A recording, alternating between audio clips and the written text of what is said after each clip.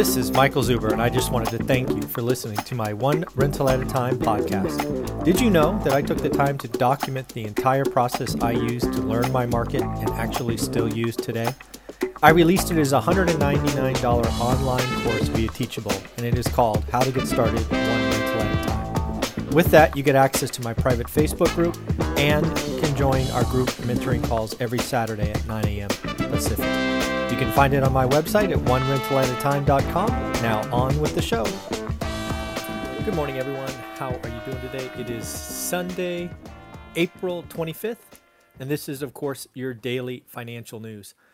Always look forward to Sundays. Sets up a big week, allows me to decompress a little bit because we start hot tomorrow with our multi-millionaire expert series. But I want to call your attention to a video I posted yesterday. It might be the most important video I have put out in the last 12 months. As you know, I have a course called How to Get Started One Rental at a Time, and we are continually adding more and more sections. Yesterday, I went back and interviewed Bob Langworthy, a CPA and real estate accountant, because I really wanted to get into the course why seller financing is good for the seller from an accountant's perspective. And during that conversation, we really talked about all the changes that are proposed for real estate, higher capital gains, potentially loss of 1031, the loss of the stepped up basis. And during that conversation, which again was intended to go into my course, we really highlighted that, wow, seller financing structured as a win-win is going to be a great and powerful options for sellers who frankly want to pay less taxes, sellers that want more money, and sellers that want to maintain monthly income. It was so powerful, I decided to post it right here on YouTube. I will probably leave it up for another 24, maybe 48 hours. My intention is to take it down. It is intended to be just a sample of what is in my course. But yeah, Bob and I had a great conversation. It's about 30 minutes long. We go through examples, right? Take notes, understand what is going on, and really inform, educate sellers because they could make horrible financial decisions. In one example we did, the seller gets hit with about $750,000 in taxes. They've owned a property for, I think in that example, 30 years. It is doubled in value, but they end up giving back 75% of that appreciation in taxes. Crazy. So again, that video is posted. It is up yesterday. It went up at 6 o'clock Pacific last night. It will not be up more than 48 hours. But again, it was so powerful. I thought, why not? Let's give it to everyone. Make sure they have a chance to watch it. So enjoy. Another thing up, I actually have an interview on Sundays. I usually don't do these, but I have an interview with a young lady who is a mother of two. She's in the top 1% of Arizona real estate agents, and she is the wife of Pace Morby, who has many, many businesses, and she's been the silent voice behind it. So I thought I would get Laura on the show and really talk about how she's able to balance all of those things because it's pretty amazing. When we go ahead and look at the daily financial news, there were a couple things that jumped out at me. First, there was an article published or sponsored by Personal Capital. They're basically an online financial advisory firm. And they collected account balances for 2.8 million Americans. And what they did is they produced the average 401k balance per state. I'm going to go through the three highest and the three lowest and then talk about it with you. What do we want to do, highest or lowest? We'll do highest first. $523,000 is the average account balance in Connecticut, $494 in New Hampshire, and $489 in Virginia. Lowest, Utah. That surprised me a little bit. Utah at $300K, North Dakota at $310, and Washington, D.C. at $325K. So, okay, these are numbers, these are averages. So you have to be very careful when you hear things like this, because you could have one account balance at $1 billion and everybody else not in that $1 billion raises. This is not median. This is average. So these are terms that people throw out to try to confuse you. But regardless, let's talk about Connecticut at the highest balance, $523,000. Think about your monthly expenses. Is it $5,000? Is it $8,000? I have a course called Get Your Money Right, right? Part of that is understanding what you spend. How long could you live on $523,000? A decade? That's $50,000 a year. No appreciation. Maybe it's 12 years. We're not doing all that great, right? Again, these are 401k balances. So again, having an account balance of 523 probably means you've been contributing for what? 20 years? 25 years? Yes, a 401k balance is important, especially if you're getting company match. But damn, there is a better way, right? One rental at a time, 25% down, cheap debt, positive cash flow. We can just do better than this. If you get 4 rental properties in the next 4 years, you will have a much, much bigger net worth. You will have positive cash flow. You will have options. I mean, man, $523,000 after 30 years of savings. We can do better than that. Again, I've always got the company match, so I'm not poo-pooing 401k. If your company's going to match 3%, go contribute 3. If they're going to do 5, whatever. But let's realize that there is a better option. You don't have to save a little bit forever, right? Work 40 hours for 40 years. Real estate is a better option. Again, that was 2.8 million folks to pull that data together.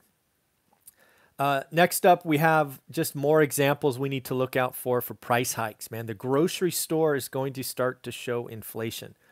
Inflation first came to the housing area, right? Lowe's and Home Depot, right? If you've been on the channel or heard maybe Lumberjack Landlord talk about lumber, we've talked about fencing, we've talked about windows, we've talked about appliances. Even paint now is going up. But now it's coming to the grocery store. Coca-Cola, Smuckers, General Mills, Procter & Gamble. People are going to start to feel this. It is going to accelerate. Collected some categories for the last 30 days, last month. Grocery right now is only up 2.6. I expect that to accelerate, unfortunately. Household care, 5.2%. Baby care, this one hurts, 7%. Man, diapers are expensive. General merchandise, 7.1%. I don't know what the Fed is doing. I don't know why they are continually trying to trumpet no inflation. Grocery store, gas station, rental cars, airline travel.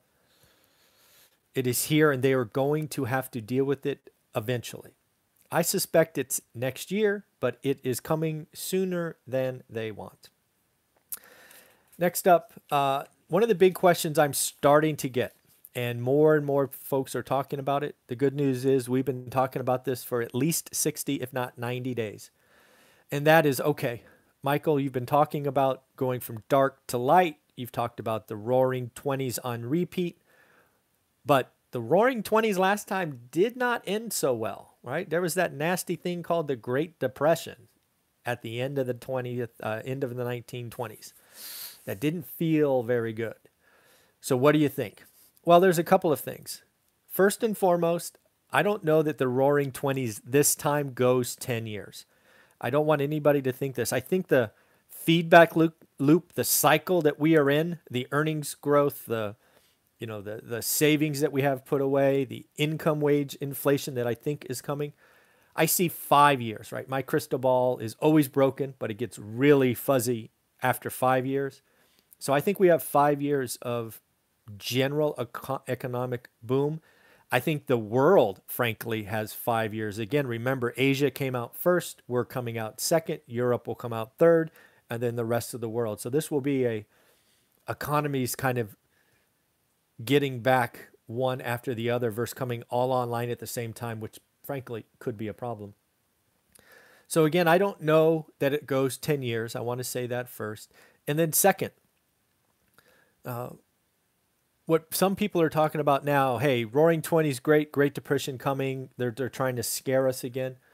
But realize a lot of the economic variables, the engine that exacerbated the last depression, or actually the only depression, the Great Depression, were structural and have been addressed, right? There was generally lending issues going on, basically short-term debt. There was no Social Security. There was no FDIC, bank runs. A lot of these things were added post-depression to reduce the negative feedback loop of the Great Depression. So I'm not worried about a depression coming. I am worried about the next recession. We will have a recession or several in the next decade. That concerns me. What concerns me the most is when you tie in the next 3 to 5 years, if we ever get to the point where we have unqualified buyers buying housing into an appreciation and unaffordable market, that could be a problem, right? That was the last 18 months of the last Great Recession, was 18 months of, frankly, unqualified buyers getting yes answers. We're not there today. Qualifications are great and actually getting harder. But you could see as qualified buyers evaporate, as affordability falls, you could see bank getting more lenient and, doing that. So those are things I'm looking for. We're not close to that today. I think we're going to bring more manufacturing and really, broaden out the U.S. economy, which frankly got too service oriented. But it's going to be interesting. I do not see, at least it's so early, right?